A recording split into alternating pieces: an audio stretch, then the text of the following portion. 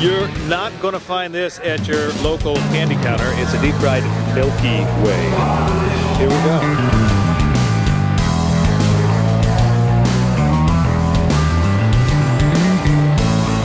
It was good.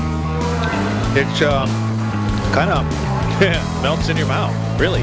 It really did. It really melted.